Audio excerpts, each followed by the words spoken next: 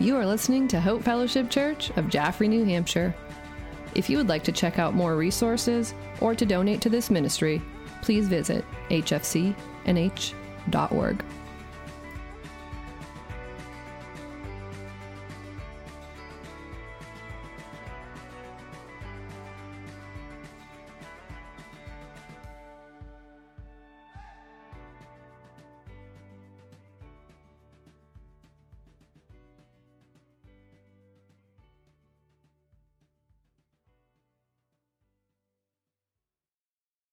I'm going to just begin by reading in Luke chapter 23.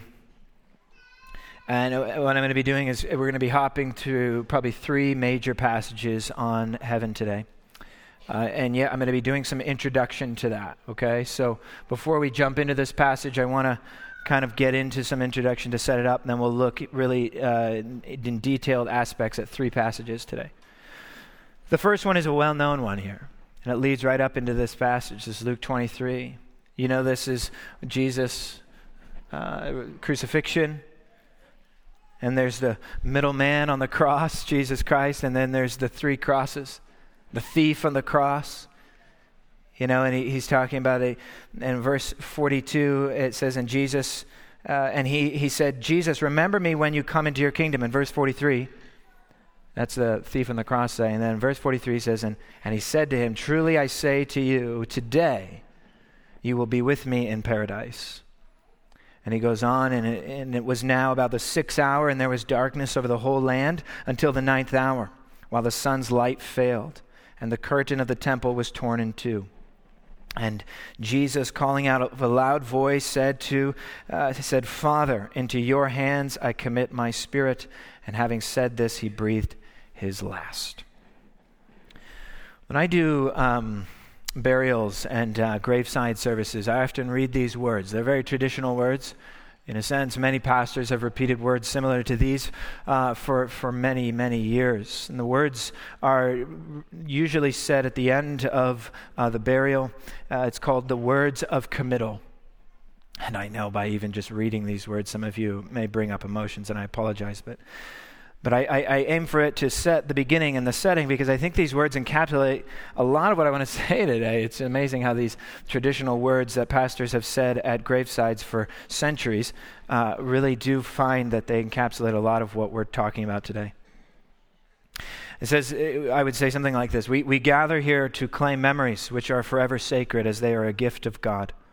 We are supported by a faith stronger than death, sustained by the hope of a life that extends beyond this place. Within that confidence, we gather here to commit all that is mortal to our beloved brother or sister, to this resting place, surrounded by the handiwork of God in nature, yet aware that we have a resting place not made with hands, but by God eternal. And we therefore commit the body of our beloved to the ground, earth to earth, dust, ashes to ashes, dust to dust, in living hope through faith in our Savior, Jesus Christ. Amen. And then often I would say the words from Revelation 14:13, "Blessed are the dead who die in the Lord from now on. Blessed indeed, says the Spirit, that they may rest from their labors." I think these words that I've repeated several times, many times, like I said, it seemed to encapsulate this resting of death and yet the living hope that we have beyond this place. This really answers for us the Christian hope, and yet it is a question we all internally have. A question that I think probably every human being who's ever lived on the face of the planet would ask themselves at one point. What happens to me after I die? What happens after death?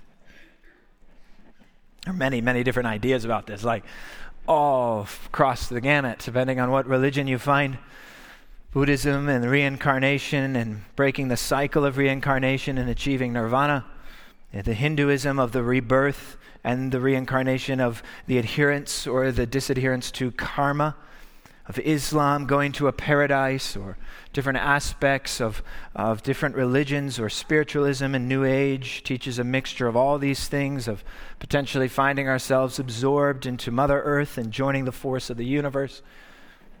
There are people seeking answers to life's questions. There are a whole sort and slew of really a major portion of the economy revolving around this very question of encountering the dead or communication with the dead and what happens after we die, and am I able to encounter that? There's a whole genre of television, of horror films, of ghost hunter shows, or they're trying to record ghosts, or people who say they can interpret your dreams or read your palms or communicate and speak with the dead. There's a psychic mediums and tarot cards trying to predict the future and commune with the afterlife. There's a show on CBS right now about ghosts. It's more of a comedy, I think, but this idea of ghosts and afterlife and the dead and what happens after is a really sensationalized aspect of intrigue for us. We're very curious about these things. And sometimes we're curious for the right reasons, because we have a question and we wonder, where is our loved ones? Where is the people what happens to me? This is something that's within all of us. I think God has placed within every person eternity into our hearts. And so we question, is this all that there is, or is there something more? And so we look and we search the answers. And I think sometimes we, as we've talked about in this series of heaven, that we often don't find our answers informed by a biblical understanding, but is so easy for us. We often think of heaven based on cultural assumptions or Hollywood movies or novels or films, and we think about those things informing our views of heaven. Then really, what does the Bible say our future Christian hope is? Right, heaven, is it just this cloudy existence? Is it just like we've joked about before, is it just like this eternal church service where you're stuck in that seat for eternity, you know? Is that really what it's like? And sometimes is it more like maybe the movie It's a Wonderful Life? You know, every time a bell rings, an angel gets its wings, or, you know, the old classic TV show, is it a Touched by an Angel, you know? Or different books where people visit heaven and display their stories of heaven, and that must be what heaven is like, and we gravitate to these things, and some of them are harmless enough, but sometimes I wonder if those things are the things that inform what we think about heaven and the future and the afterlife more than what the Bible says. A few years ago, I think in 2010, there was a New York Times best-selling Christian book written by Todd Burpo and Lynn Vincent, and it was about Burpo's 3-year-old son, Colton. Perhaps you're familiar, who wrote a book eventually about his near-death experience where he supposedly visited heaven. It says, "Heaven is for real, a little boy's astounding story of his trip to heaven and back." On April 2012, it's reported that it sold more than 10 million copies, and it had a feature filmed based on it in 2014, earning over $100 million in the box office. And Colton explained meeting Jesus in the sky and white angels singing to him. And again, harmless enough in some sense that I don't know whether that happened or not. But I wonder if those things are the things that are allowing us to see the vision of heaven. Because actually, conversely, in 2015, there was a boy named Alex Malarkey who actually said that he had a book written about his life. And the book was The Boy Who Came Back from Heaven, who had a very similar experience. But he said later on, as he grew up to become a teenager, he confessed that he had made up that story in order to receive attention and never ever visited heaven at all. And his near-death experience wasn't something that should have been published. And he was frustrated with the Christian industry for producing what he called heaven tourism books. And he felt frustrated in that people need to search. He actually has a quote, you can go look at it online, where he says, people need to look and search the scriptures for themselves about what the Bible says about heaven, not read my book and my story to figure out what it's like. And he gives that personal example. And again, some of these things maybe, like I've said, are harmless enough in the sense that we understand and we're trying to figure out what this is, and a movie can show and depict certain things that we may or may not know to be true. What are we to do with them? I'm not sure half the time. But I think it's important for us here in the church to really focus on what does the Bible say about the future, our future destination, and our final destination. For these things greatly impact our present life. What we view about heaven and where we're headed, or where we're not headed, is greatly going to affect my present life right now. I think my main problem going into this series, as I've been studying heaven over the last couple of years, particularly since my father passed away, as I've gotten older, I've started to think about this a lot more. And I think particularly my own issue was that I didn't necessarily have a completely wrong view of heaven. I would say I probably just had a very terribly incomplete view of heaven. Is that fair enough to say that sometimes some of our views of heaven probably aren't necessarily incredibly wrong, but they are often very incomplete? Or it's, you could say, very limited. Often the way I viewed about heaven was really thinking solely about what we're going to be talking about today, the present heaven, and where our beloved ones who have trusted in the Lord, where they are now.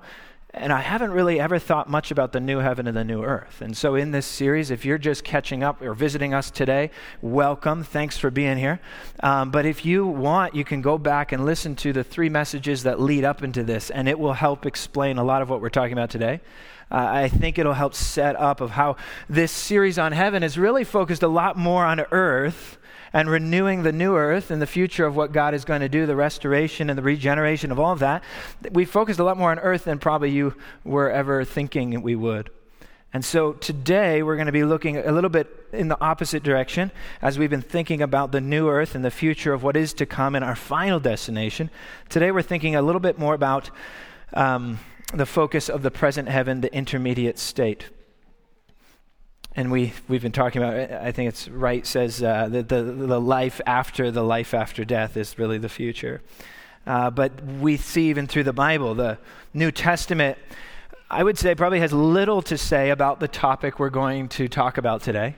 Not that it doesn't have anything to say. I think it does. And I think we can get away concrete truth and hope for where and what happens right immediately after death. But I would say the focus of the New Testament is not what we're talking about today. In fact, the focus of the New Testament is about the final resurrection of our bodies and the new heaven and the new earth that is to come. That's like the focus, like the 75, 80, 90% of the New Testament that's speaking about the future is talking about that. Not so much of what we're talking about today, though I do think today is very important. J. Middleton says this, in the end, however, it does not necessarily matter what the intermediate state is, for authentic Christian hope doesn't depend solely on the intermediate state. And God, who brought the universe into being, is the guarantor of our eschatological future, meaning our future after the end. He is the guarantor. Maybe you grew up in a church that sang this song, the classic hymn, "For I Know Whom I Have Believed." Have you heard that one? I won't sing it for you as I did last week, a few songs. Some of you are disappointed in that. 2 Timothy 1:12 is the verse that the song goes after. It says, "I know whom I have believed and am persuaded that he is able to keep that which I have committed unto him against that day." Like, I know that my hope is sure because he keeps it and he's committed to keep it against the day that is to come. Like, it's in his hands, not mine. We place our hope, as Middleton goes on to say, in the God of Jesus Christ, the Lord of the universe, who is able to raise the dead and who has promised to renew the heaven and the earth. Whatever we think about the intermediate state, it is clear that Scripture, that from Scripture, that heaven is not the final destination of the redeemed. That right now, the place we find is the heaven that is awaiting. It is the temporary location until the Lord comes again and restores and makes all things new. So don't misunderstand me. I'm not saying today isn't important. I'm not understanding our thoughts about where our loved ones are right now is not important. That's not what I'm saying at all. I'm saying the future final destination is the hope of glory. It is being with God for eternity, whether it's in heaven or the new heaven and the new earth. It is with God and it is with Jesus, and of that I am sure, because he keeps that. And yet, in this series, we are focusing mostly on heaven. We haven't, and to much maybe my frustration at times, it's hard to go through all of these things, but we haven't been able to talk about the other aspect of hell and what that is and what that is not. And so maybe in the future we can get more deeply into that, because these terms are deep and challenging. Just like heaven has the sense of, we've talked about this already, of the celestial heaven, the stars, or the atmospheric heaven, the sky.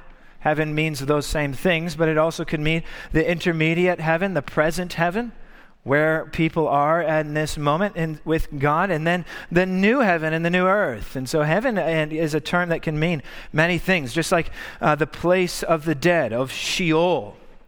You heard that term potentially. In the Old Testament, the word Sheol is the grave, where people go after they die. There is a general term in the Jewish history in the Old Testament that speaks of Sheol, the grave, the dwelling place of the dead. The New Testament in other places, it speaks about Hades and hell and Gehenna, speaking about the judgment that is to come for those who rebel against God. There is a sense of these things. And so thinking critically about it is very important. And yet what we do know is that human existence is not just terminated and that there is nothing after we die. And I think if you find yourself here today, you've probably generally searched out those questions before, recognizing that the offer that atheism provides you, that there is nothing but right now, and after you die, there's nothing but blind, pitiless existence, and then nothingness to come. There is inside of all of us, I think, a sense of there must be something more. We were made for eternity. And that is a crucial understanding of who the human person is, made in the image of God. And that's a very, very important ideas. And so today we're thinking through the topic of where are my loved ones now? And we've all had this thought, and I also want you to know, and maybe I'm doing too much setup and you're like, just get into it, but I know this is a sensitive topic, and even from my own heart, it's Father's Day, and I'm thinking about my father, and it's one of those things that I also want you to know that I've been studying these things, thinking about these things, praying about these things, writing these things for this sermon today, and I want you to know it's not something that I'm just kind of spitting to you from a talking head or something. You could probably go on YouTube or find some celebrity preacher that's going to preach this a whole lot better than I can today, but I want you to know, like, I know some of you and what you've gone through. I've walked with some of you through the hardest moments of your life, and I care about this stuff, and I care about you. And we've gone through a lot of funerals over the last couple of years, and it's not been easy. And I want you to know, as I walk through these things, I often think about it myself, and these are real things. This is real life. Is that fair to, like, this isn't just another Sunday, I got to preach another thing, and we got to go to Father's Day. These are questions we all have. And I don't know if I always had these questions when I was younger. But when I've been pastoring now for a couple of years, I guess I'm still really young, I know, sorry. But it's like, well, I've been pastoring now just for a couple of 7 or 8 years, and it's like, now I start thinking through these things a lot more, and it burns inside of me. What happens to us when we die? These are crucial questions. These are important things. Death is a real thing. To ignore it and act like it's nothing, I think does a great disservice. And so for us to encounter death as a real, hard, difficult thing, and yet not the end, that there is hope beyond the grave, as we sang about earlier, that is the importance of the Christian hope, that tension there. And so we understand that these things are hard as we think about this. But for the follower of Jesus Christ, we don't come to Dante's Inferno in those famous words, abandon all hope, all ye who enter here. No. We come to that and we say, because of Jesus, because we are a disciple of Christ, our faith is in him and the power of his resurrection. For in 1 Corinthians 15 it says, yes, death is real, death still hurts. We enter death, but we do it with great hope. It's like a doorway, as Tripoli says, it's a doorway to take us to our faithful lover. It's a door that opens so that one day when the Lord returns, at 1 Corinthians 15, it says the last enemy to be destroyed is death. 1 Corinthians 15:24. Death is swallowed up in victory one day, right? I mean, that's the beauty of this. So yes, we sang even earlier, death, where's your sting? It's not eternally fatal. It stings, it hurts. Don't discount me there. It absolutely does. But that sting is not an eternally fatal thing. It is something that leads us. And yes, loss and separation is unnatural, but it's like a doorway that takes us home to be with Christ. Revelation 2:10 says, be faithful unto death, and I will give you the crown of life. Philippians 3:10, that I may know him in the power of his resurrection, and may share in his sufferings, becoming like him in his death. It's in his death and in the sufferings of life that we are sanctified by Jesus. In fact, I believe the aspects of things leading up to death are many ways things that God uses, trials, to strengthen us and to build our faith and to sanctify us from within, so that the sanctification process is complete when we die and find ourselves in the presence of God. So the fact that death doesn't destroy us or destroy our hope is so important. Ultimately, death is not natural. It's the enemy and something that Christ will destroy, and we don't have any need to fear death. Romans 8:38, nothing will separate us from the love of God in Christ Jesus our Lord. Hey, the Bible says, shall tribulation separate you? Shall distress separate you? Shall famine, persecution, nakedness, danger, or the sword? Will those separate you? No. In all these things we are more than conquerors through him who loved us. For I am sure of this, that neither, do you know it? Neither death nor life will separate us from the love of God. Nor anything, it says in that passage, will be able to separate us from the love of our Father and our Lord and Savior Jesus Christ. That is the hope that we're starting with. That when you're in Christ, nothing will separate you from God. You're with him now. He is in you. Death allows you to go into a place to be with him in a greater way than you are now. And he will return one day, bringing you with him to make all things new. This is our hope. There is life after death, and I am sure of one thing, that neither death nor life will separate you from the love of God. All right? That's if you don't hear anything else from today, and if everything else goes over your head, I hope you at least get that. And if you don't have that hope, and if you're questioning in your heart and those things seem like a crazy story to you, or you're doubting please talk to me. There's some others who would love to pray with you after the service and be here for you. We would love to show you how we can confidently say these things. That there is life with Jesus forever. Like that's a real thing. And so today we're talking about this present heaven, or as Jesus said, this paradise, and we're going to talk about that in a moment. But I want us to think about the present heaven in a way of what is that sense of heaven right now. Where's the loved ones who've gone before us? Where are they in this place? And it's finding it in a sense of it is with God, it is at home with him, home with heaven. Heaven is the dwelling place of God. A few years back, actually, when Jamie and I were first married, we went on a mission trip. I've shared this story many different times. We went to Micronesia. Micronesia is literally on the other side of the planet, so it takes forever to get there. And we actually had a layover in a place. We left here in Boston. We flew to basically a nice layover. It's a really rough place to have a layover. It's Hawaii, okay? Typically you don't have a layover in Hawaii because if you know geography, it's like smack dab in the Pacific, right? You don't have a layover there. We had like a 10-hour layover. It was a long layover. Again, super rough, very difficult. But we had the layover in Hawaii. It was pretty awesome, except it seemed to be at night, and we're supposed to be trying to get to sleep. We were jet lagged. But we did get to go down to like Waikiki Beach and all this stuff and see it before we got up back on the plane and flew another forever to Micronesia. But it was in a sense where I was thinking about this, and Randy Alcorn actually gives a story about this similar in his book on heaven, where he speaks about this sense of it is as if we live where we live in the house that you live now, but the water isn't working and your house roof is falling apart. You don't have electricity. It's cold. It's broken. It's not working. Yes, it's a house, but it barely looks like a house. And you get in a plane and you travel to Hawaii and you have a beautiful layover in Hawaii. And it's just this awesome vacation. And then you get back on the plane and you come home to your house expecting to find this broken down shack. And instead, as you return, you find this mansion and the beautiful garden everywhere and everything's restored, working the way it's supposed to work. And your mind is blown like, this is the life I have now. This is incredible. In some way, in a terrible illustration as that is, that allows us to think through this sense of what I believe the heaven is like now, this almost present heaven with God in a layover in Hawaii until we return with him to restore all things and to live in the new heaven and the new earth forever. Does that make sense? It's this final destination here in the new earth, not necessarily living with him in the clouds floating like cupids or something, right?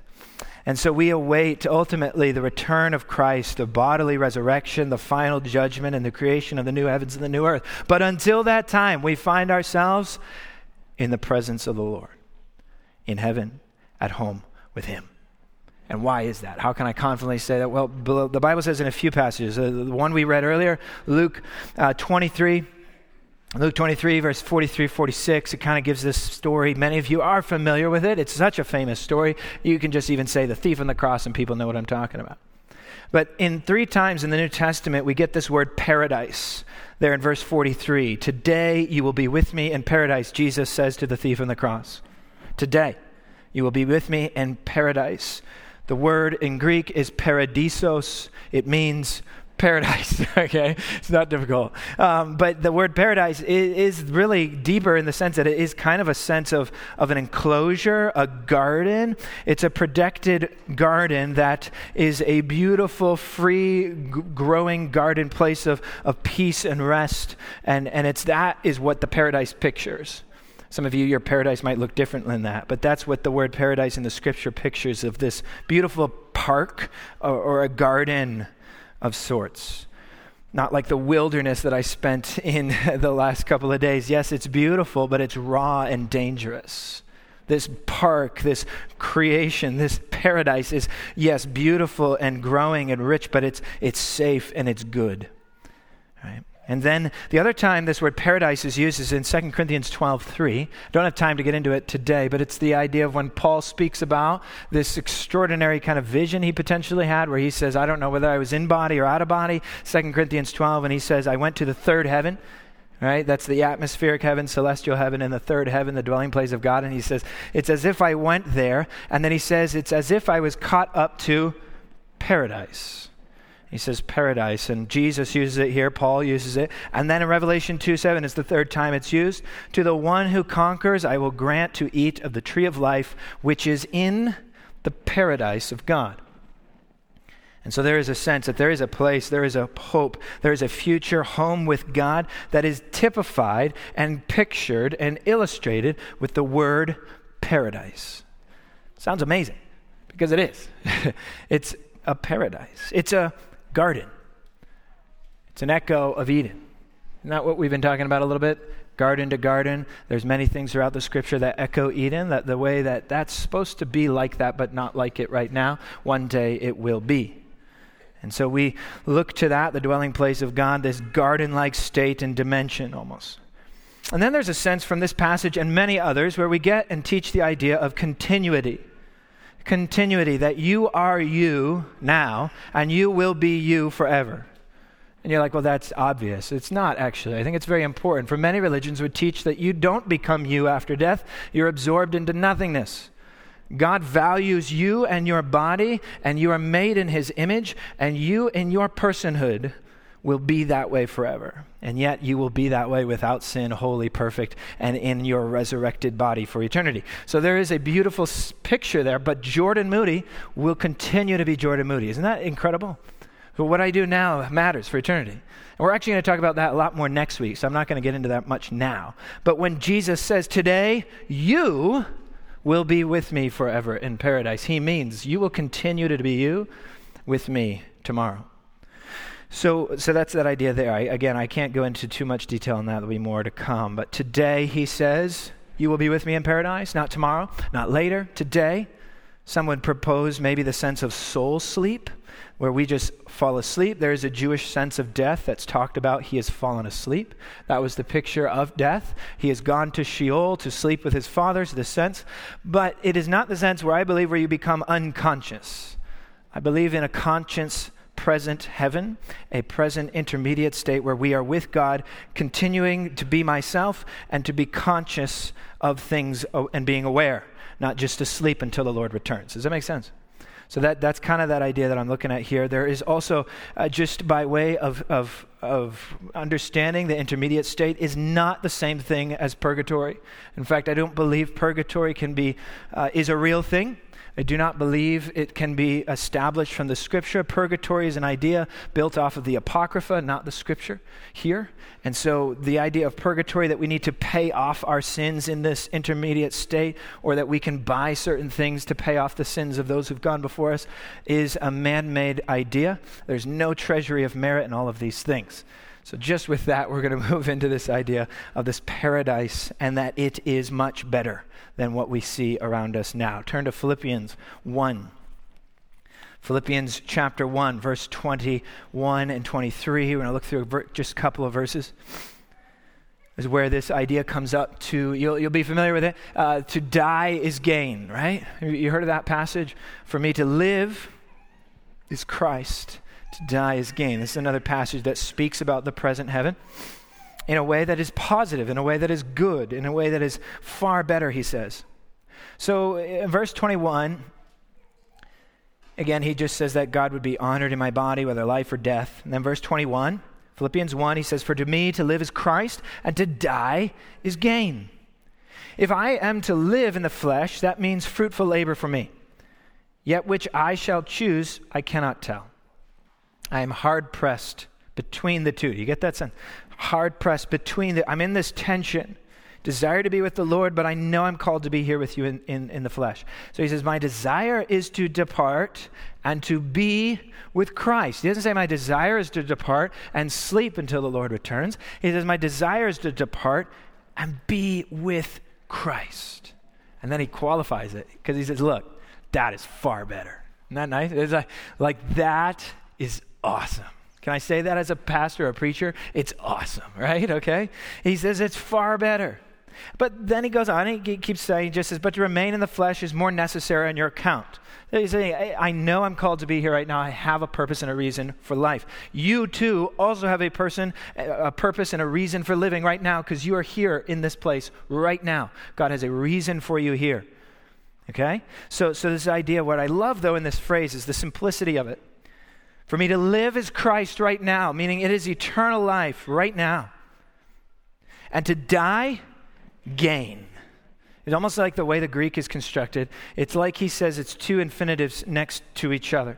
Man, it's almost like, hey, life, Christ. Death, gain. It just keeps getting better. It's like two sides of the same coin. You have death on one side, the other side, gain, right? Life right now, the other side, Christ. Okay? It's like they're right next to each other to try to build on each other. He says, it is far better. To die in the Lord is gain. And of that we can be sure. And it was gain for Stephen. Do you know that story? Stephen in Acts chapter 7. Acts chapter 7, he talks about this concept when Stephen preached this amazing message. He preached such an amazing message, they wanted to stone him afterwards. Have you guys ever felt like that from here, I obviously haven't preached that good of sermons yet. So he preached such an amazing sermon, the people stoned him afterwards. All right, we're getting there, okay? So I haven't finished this one yet either. So, all right, so anyways, he preaches an amazing sermon, and he's one of the first martyrs of the church. And it's an incredible story. It says, now when they heard these things, they were enraged and they ground their teeth at him. But he, full of the Holy Spirit, I love this, gazed into heaven and saw the glory of God and Jesus standing at the right hand of God. If you're looking up on your own, that's Acts 7, verse 55. And he said, behold, I see the heavens opened and the Son of Man standing at the right hand of God. And then they came and stoned him, and he called out, Lord, do not hold this sin against them. And he passed, it said, and it actually says in this passage, he fell asleep. So this is the idea. Wayne Grudem says that Stephen did not see mere symbols of a state of existence. It was rather that his eyes were open to see a spiritual dimension of reality which God has hidden from us in this present age, a dimension which nonetheless really does exist in our space-time universe, and within which Jesus now lives in his physical body, waiting even now for a time when he will return to earth. It was gain for Stephen. It was gain for Paul. It is gain for you. And it is far better for those who are with Christ right now than they could be here. It's a coming home. It's a home. And I want to look at one more passage today, 2 Corinthians 5. Turn to 2 Corinthians 5. This is probably a passage we may look at next week a little bit more. We're going to be talking a little bit more about the resurrected body and how important the body is in heaven and on the new earth, what that means, and why the resurrection is important. But before I get into that more, this is a passage that is kind of one of the quintessential passages on this topic. 2 Corinthians 5. Let me just read some of it to you, and in the brief time we have, I'm going to look at a few of the ideas. Some of it may come up next week, like I said, so you got to come back next week. How about that, huh? 2 Corinthians 5, verse 1, for we know that if the tent that is our earthly home is destroyed, speaking about the body, If our body, little earthly tent, like the tent I stayed in with Josh in the woods, it's just a little tent, right? It doesn't last very long. It's not a building. Look at it. So if we know that if the tent that is our earthly home is destroyed, we have a building from God. Right? You get the temporary and the eternal. A house not made with hands, one that is eternal in the heavens. Same phrasing that harkens back to Hebrews 11, that Abraham was looking forward to a city not made with hands, all that. Verse 2 says, for in this tent we groan. Right? Just like, is all creation groaning? It is, right? We sang earlier. For in this tent we groan, longing to put on our heavenly dwelling, if indeed by putting it on we may not be found naked. For while we are still in this tent we groan, being burdened, not that we would be unclothed, but that we would be further clothed, so that what is mortal may be swallowed up by life. There's just so much here. Keep going. He who has prepared us for this very thing is God, who has given us the Spirit as a guarantee. Like, I guarantee it here. Mark this stamp of approval with the Spirit of God. Verse 6 says, for we are always, I love this, of good courage. We know that while we are at home in the body, we are away from the Lord. Verse 7 says, for we walk by faith, not by sight. Yes, verse 8, here's the key verse. We are of good courage, and we would rather be away from the body and at home, get that, home with the Lord. So whether we are home or away, we make it our aim to please him. For we must all appear before the judgment seat of Christ, so that each one may receive what is due for what he has done in the body, whether good or evil. Much there, a lot going on, but I think I want you to just take away the simple aspects of the figures that are used. There's a tent, there's a home, there's building, there's clothing, there's nakedness. He's using a variety of metaphors to describe death, the afterlife, heaven, and our future resurrection. And so sometimes when he blends the metaphors, it can be hard to figure out what he's saying. The tent, as I talked about, the temporary dwelling place. It's not a place where you get into a tent after a long hike and you think, yes, I could live in this tent forever. You know. Now, for a moment, you're just happy to get off the ground and like put your feet up for a second, right? But no one wants to live in a tent for the rest of their life. You want to live in a house. That's what you would live in. But it's not this eternal sense of living in a tent. For the tent will be destroyed one day, but we've been given a house, a building, a permanent dwelling structure, and that dwelling place happens to be with God. Isn't that the very definition of heaven? The dwelling place of God. So he says also in other places, I'm preparing a place for you with many rooms and mansions, right? Come in John 14, 1 through 3. So that where I am, there you will be also, Jesus says, right? So this building from God describes this glorious existence of the believer in heaven with Christ during the intermediate state. While we find ourselves awaiting the return of Christ, we find ourselves with him. And that is the destination you will be forever. That is the sure, steadfast thing I can convince you of today. And so verse 1 tells us, in a sense, immediately what happens right after death. When the earthly tent in which we now live is destroyed or dissolved, and even the way it's phrased means when you pass away right away, it is we have not at some future time, but immediately we have what? A building from God, a place to dwell with him, a heavenly existence with God. That's what he's saying. The tent is destroyed, falls apart, dissolves. We're not left naked though, he says, right? We're not left unclothed. Rather, we are clothed with him. We are in a building with God when we are with Jesus. So that is as Hokema says, that is as soon as we who are in Christ die, we enter into a glorious heavenly existence, which is not temporary like our present existence, but a permanent one and an eternal, because it is with God, and that is where we will be forever. Meaning we dwell with God. First in the present heaven, then eventually in the new heaven and the new earth. But what doesn't change is our relationship with him, that we are with Jesus and with God forever. Is that clear? That is what is clear, for we will be with God forever. As the Bible has already told us, nothing can separate that. Nothing will separate that. Death can't separate it. Tribulation can't separate it. We are with God now and forever. So it's this first of the two-phased glorification. We are in the process of sanctification. We will be glorified with him in heaven, in the present heaven, in his house. And the phase 2 of that glorification is when he returns and restores and regenerates the new earth and the new heaven, and our resurrected bodies will explore the world that he has made once again from garden to garden. We will be in a glorious paradise there, and an even more glorious paradise in the new heaven and the new earth of the holiness and purity and the peace and the glory of God. We will be with him, and we will be with our loved ones who are in the presence with God now, who will return with him when he comes again in the return of Christ. Their resurrected bodies, our resurrected bodies in the resurrected created order, the removal of death and sin, and the renewal of the new earth. Does that sound like a grand picture that I'm talking really fast through? It's because there's a lot going on there, right? But it's a beautiful future. 2 Corinthians 5:8, that we would rather be away from the body, that we would be at home with the Lord, at home with him. That is what we were made for, that is what we were created for, and that is where we are headed, to be home with him. There's some beautiful passages in Revelation. I will be their God, they will be my people.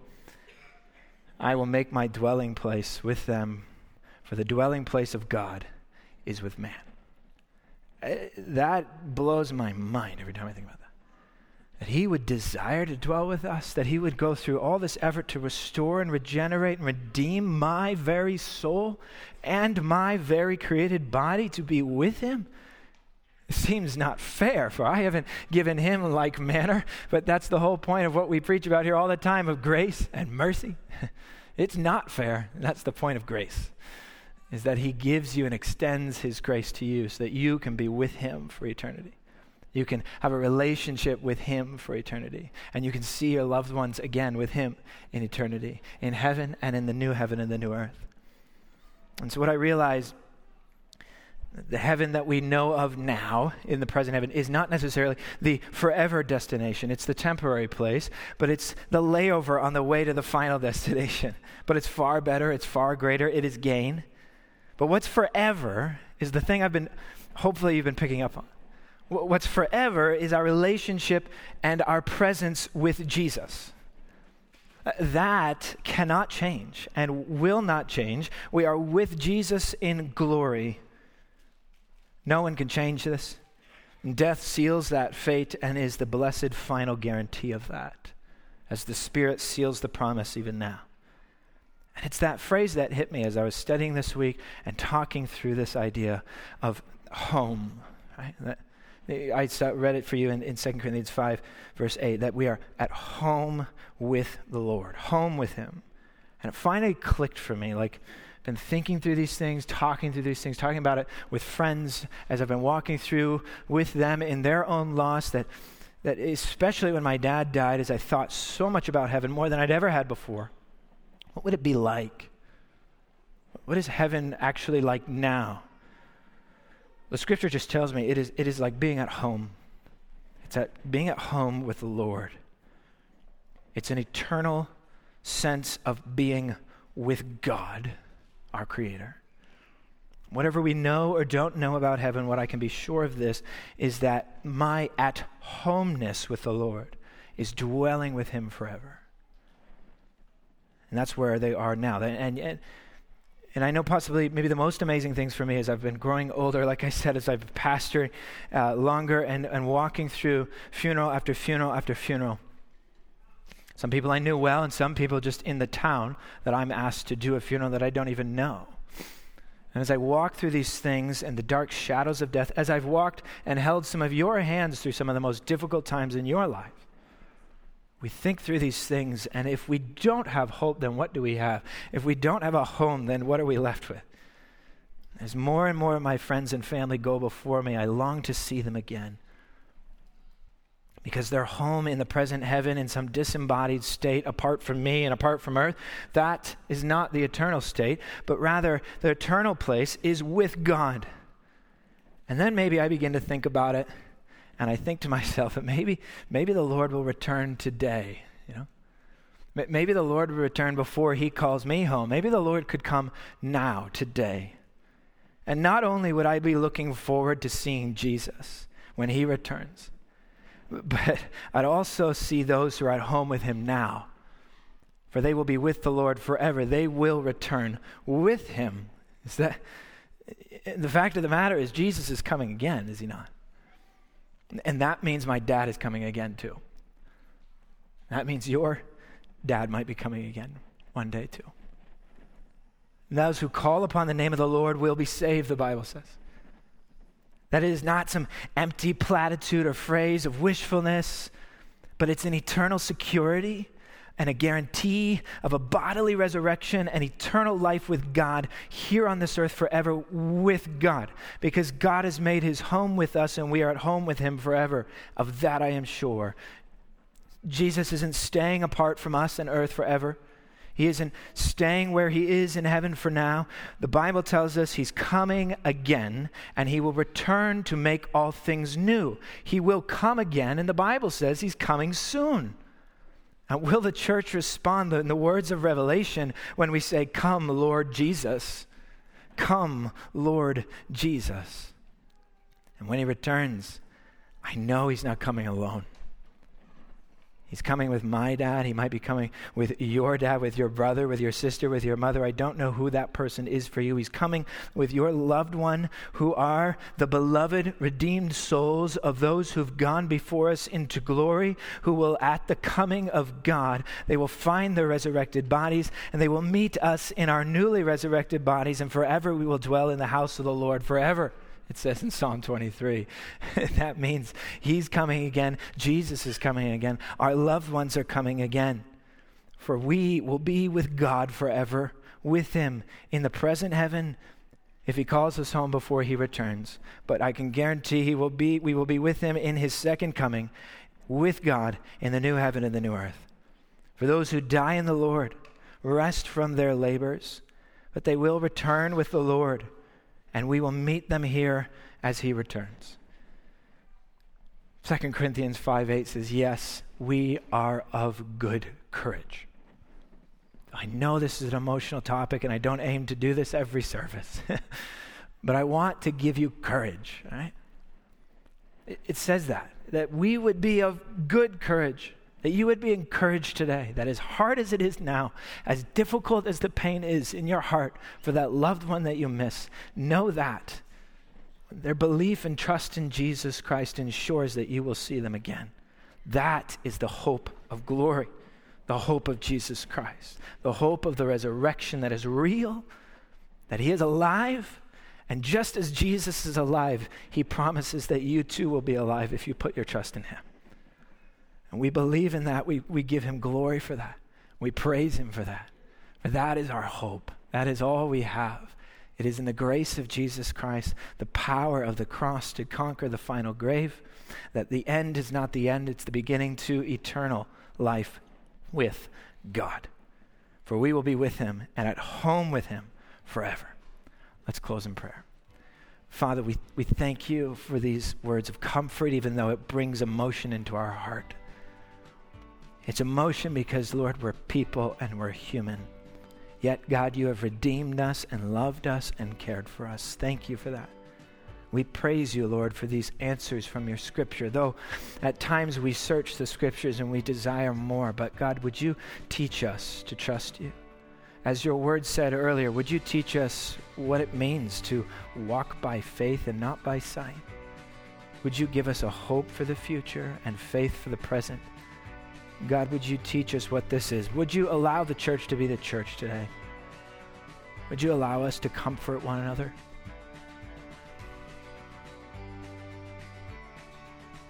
Would you allow us to come beside one another and care for each other and give courage to one another? That there is so much more to come and so much more to be. That right now I will live like you're coming again, and I will live to aim to please you, it says in that passage. God, give us that hope that right now in the present, until you call us home or until you return, we will give you glory and we will give you honor, and we will repeat the words of "Come, Lord Jesus." We will sing that. We will praise you in those things. Thank you for these hope. Thank you for the courage you give us. In Jesus' name, amen.